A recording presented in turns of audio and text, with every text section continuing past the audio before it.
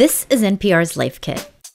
I'm Maria Godoy. I'm a health and science reporter at NPR, and it's not an exaggeration to say exercise is basically what's been getting me through this past exhausting year. It's what's keeping me sane working from home full-time, reporting on COVID full-time, while simultaneously overseeing Zoom school for 2 kids.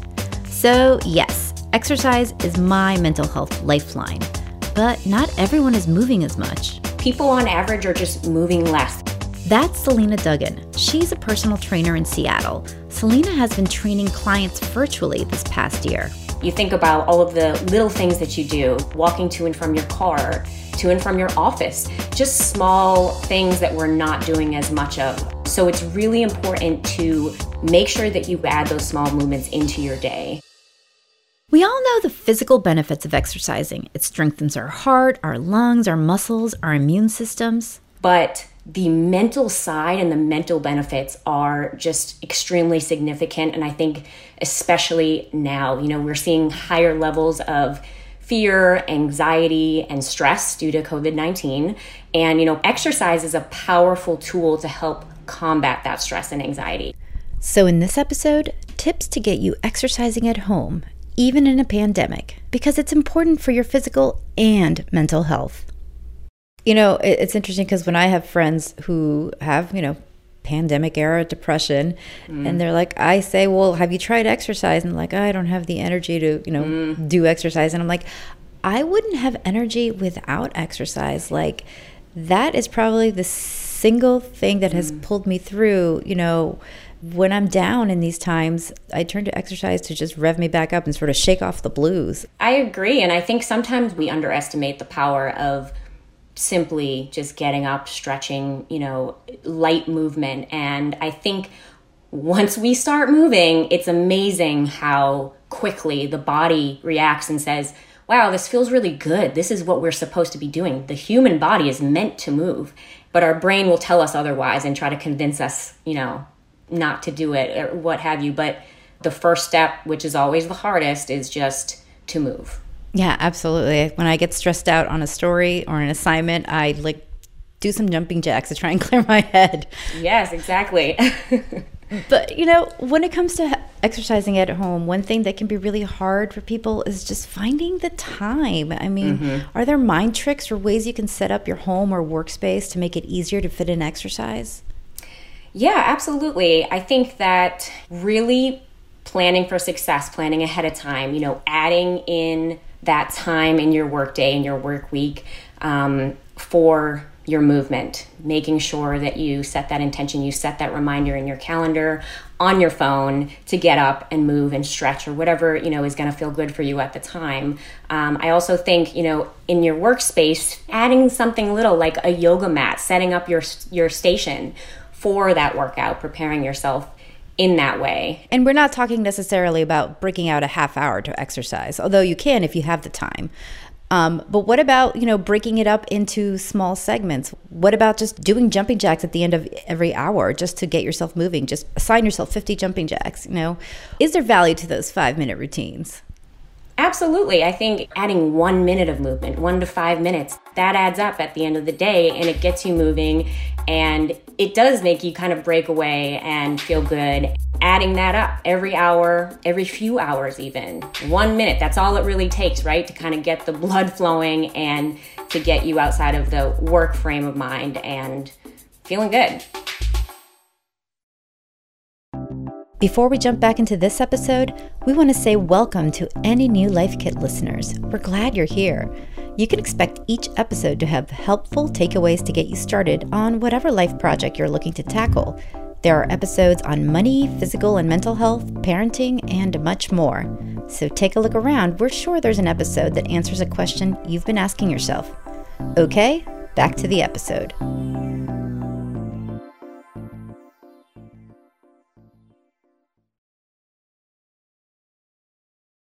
What about creating a space for exercise? A lot of people are living in tight quarters or, you have roommates or you have kids around all day. So what kind of tips do you offer clients, to help them create spaces for exercise in their homes? Yeah, I have been in awe of seeing how creative people have got with their space. I have clients who will work out sometimes in their bathrooms, their kitchens, bedrooms. Really, all you need is basically the length of a yoga mat, right? Your body, and that can fit in virtually any room. And it doesn't have to be a designated spot for workouts if you don't have access to that. So again, the creativity is big here. And I think too, if you prefer to kind of step away from your workspace, we have the great outdoors, right? I mean, you can go for walks or runs around your block. If you have stairs in your home or in your building, or perhaps if you have a deck or something like that, that's another great, space to work in. I have 2 kids at home, right, who are Zoom schooling, and I am working full time. It is really hard to find time for even a shower sometimes. But one of my favorite tricks that I do to make sure that I get my exercise in is I dress for success. I put on my yoga pants, my sports bra, my tank top, and then I throw a sweater or some respectable looking top over that so that I'm looking professional for my Zoom meetings in the morning. But if I have 5 minutes here or there, I, rip off that top and I'll do some sit-ups or jumping jacks, or I'll jump on the elliptical or something like that. The reason I do that is one of the big barriers for exercise is like, I have to get changed, right? It's like 5 or 10 minutes that you're losing already. So I don't have that as an excuse. And I'm wondering, do you have other tips or hacks along these lines? Yeah, I actually really love that. I think, it's one of those things, if you are failing to plan, you plan to fail. If you know you want to get a workout in that day, if you right away dress for your workout, remove that barrier, make it easier for yourself if you have that free second, because a lot of the times we don't know when that break is going to happen. And that's why it's so brilliant that, you have that sort of built into your day. You're already prepared if and when the break comes. Yeah, I've been joking that, they say dress for the job you want. I'm like, apparently I want to be a fitness trainer.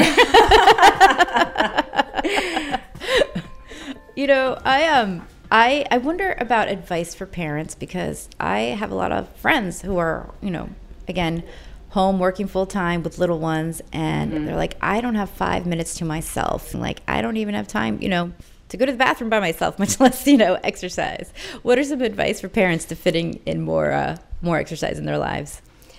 I say invite your kids in on the fun, get them moving, because it's going to benefit your children as well to see you doing something that's beneficial for you. There's so many, virtual workouts that are family friendly. How easy is it for us to just turn on the radio, find a great song to dance around with your kids, and just get that activity, that movement in a fun and engaging way. Taking family walks, I think, is a really powerful one. We forget it doesn't always have to be separate. And I think that's a really important thing to remember. Right. It could be family recess, considering kids aren't getting real recess anymore. Yeah. Exactly. I could use recess. Now let's talk about exercise equipment at home, though, because so many months into this pandemic, if, you're trying to buy dumbbells or other gym equipment, it's actually still really hard. It can take months and months to get it if you're lucky. So what kind of things can you find in your own home that could substitute for exercise equipment? Yes. Yeah, the power of supply and demand, for sure. But yeah, there's a lot of folks who are trying to get their hands on equipment. But the thing to remember is, what do I have available to me?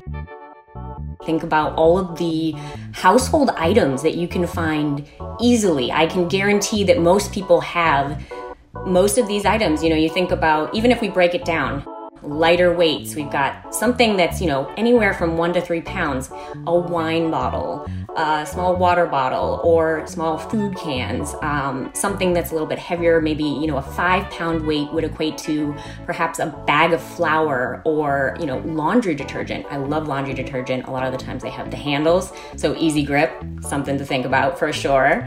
And then, heavier things. You can also think about how to get creative with backpacks. What could you fit inside a backpack to make it as heavy as you really want to for your workout? You can strap it on, hold it sort of out in front like you would a sandbag.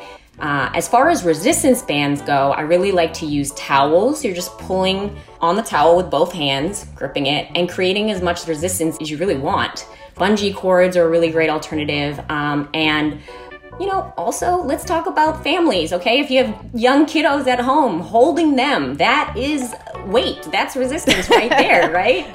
Oh yeah, I do lily squats with my daughter, mostly because she likes to jump on my back when she sees me exercising. I really have no choice, but I figure it's good extra weight. It's good for you, right? It's good for me, yeah. Yeah. But I mean, ultimately, at the end of the day, too, we have to remember we've got our body weight. Really, all you need to have a successful workout is using your own body. What if you just find exercise kind of boring? What kinds of things should you look for? That's a great question. I always bring it back to what I think is most important, which is you as an individual. We are all different. We are motivated by different things, driven in different ways. Some of us are intrinsically motivated. We know that if we're going to schedule out a workout, or if we pop in an on-demand video, that we'll do it. But some of us need accountability buddies, right? So if you know that you need a friend to help hold you accountable, that's where I would say, think about hiring a virtual trainer to kind of hold you accountable. Think about finding a virtual workout buddy to hold yourself accountable.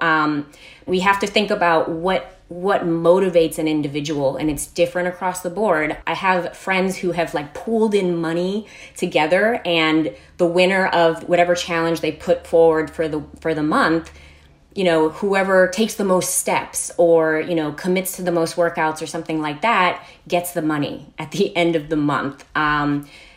I really do firmly believe in the power of community. So creating a group of people where you're all going to commit to that goal. It's hard, but we know that when we kind of pool together, we are stronger, we are more successful, because we know that at the end of the day, we're going to have to be reporting to someone, and we want to, share our successes. I think that's one of the biggest takeaways I've come out with, the power of, coming together as a community, as a collective. Okay, speaking of community, if you're like me, one of the things you miss most about exercising in the before times is group classes. A lot of instructors who taught those classes in person have switched to live stream or on-demand virtual classes. To the middle, go, yes, yes. Come on, 3, 2, 1, up diagonal and up, down, up. That is Dance Church. It's a virtual exercise class that used to be an in-person class held in cities all over the country.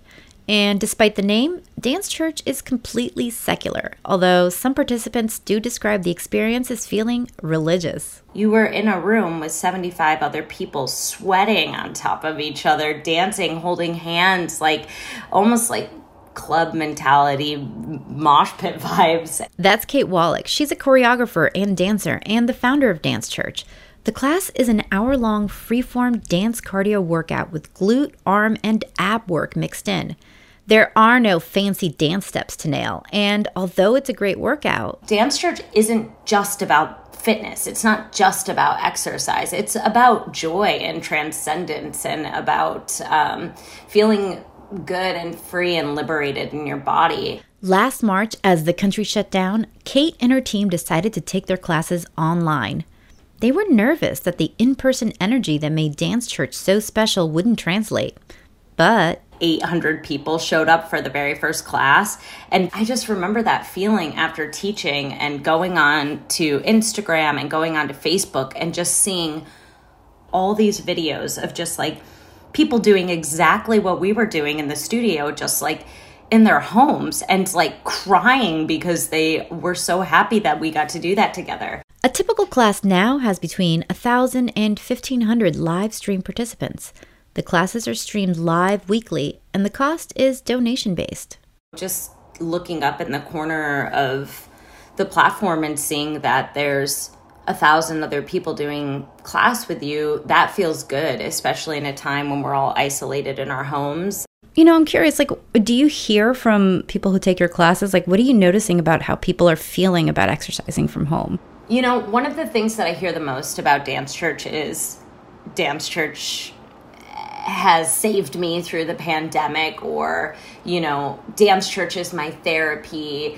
Dance Church has made me, you know, feel free in my body. Dance Church has like helped me accept my body. You know, people really use it to release, to have like a cathartic experience, to, you know, process and to sweat and to like get it out of their systems. And I think that, you know, it's been really challenging for the world to like move everything onto the internet, but I think that there are a few experiences that really transcend that feeling and still make people feel connected even when they're apart. Working out at home by yourself, that's vulnerable. Like, that's almost more vulnerable than like making the decision to like get up and go to a spin class. I think that there's like a true acceptance in yourself to be like, okay, I'm committing myself to this experience right now. And I think that that's really powerful. And to know that people are actively making that choice of like, I'm going to do this for myself right now. Or if you need a little bump or a little help, like, I'm going to call my friend, and my friend is going to be my accountability partner. And, you know, we're going to take Dance Church together every Sunday. I think that we can still have fun, and we can still sweat, and we can still be together. I love that. I asked Kate to tell us her favorite song to dance to right now. My favorite song to dance to forever is We Found Love by Rihanna and Calvin Harris. All right, let's recap. Exercise, as you know, is important for so many different reasons. It's good for your body, it's good for your mind, it's even good as a way to break up your routine when things start feeling a little like Groundhog Day. Tiny little spurts of exercise have a huge impact. A minute here, 5 minutes there, they can add up. Also, remember to dress for success and make it easy for yourself. All you need for a home gym is a yoga mat-sized space and a couple of cans of beans. And feel free to involve your kids if you have them. Lastly, the key to sticking to an exercise routine is finding something you really, really enjoy. It might be running or kickboxing, or maybe it's dancing around your house.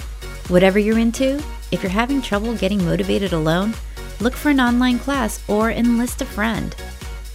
For more NPR Life Kit, check out our other episodes. I hosted one about body positivity and another one on habit formation. You can find those at npr.org/lifekit. And if you love Life Kit and you want more, subscribe to our newsletter at npr.org/lifekitnewsletter. If you've got a good Life Kit hack, leave us a voicemail at 202-216-9823 or email us a voice memo at lifekit@npr.org. This episode was produced by Sylvie Douglas. Megan Kane is the managing producer. Beth Donovan is the senior editor. Our digital editors are Beck Harlan and Claire Lombardo. And our editorial assistant is Claire Marie Schneider. Special thanks to L.A. Johnson. I'm Maria Godoy. Thanks for listening.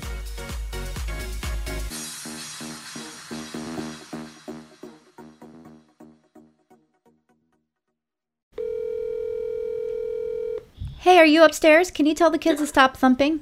Lily, please stop jumping around, okay, honey?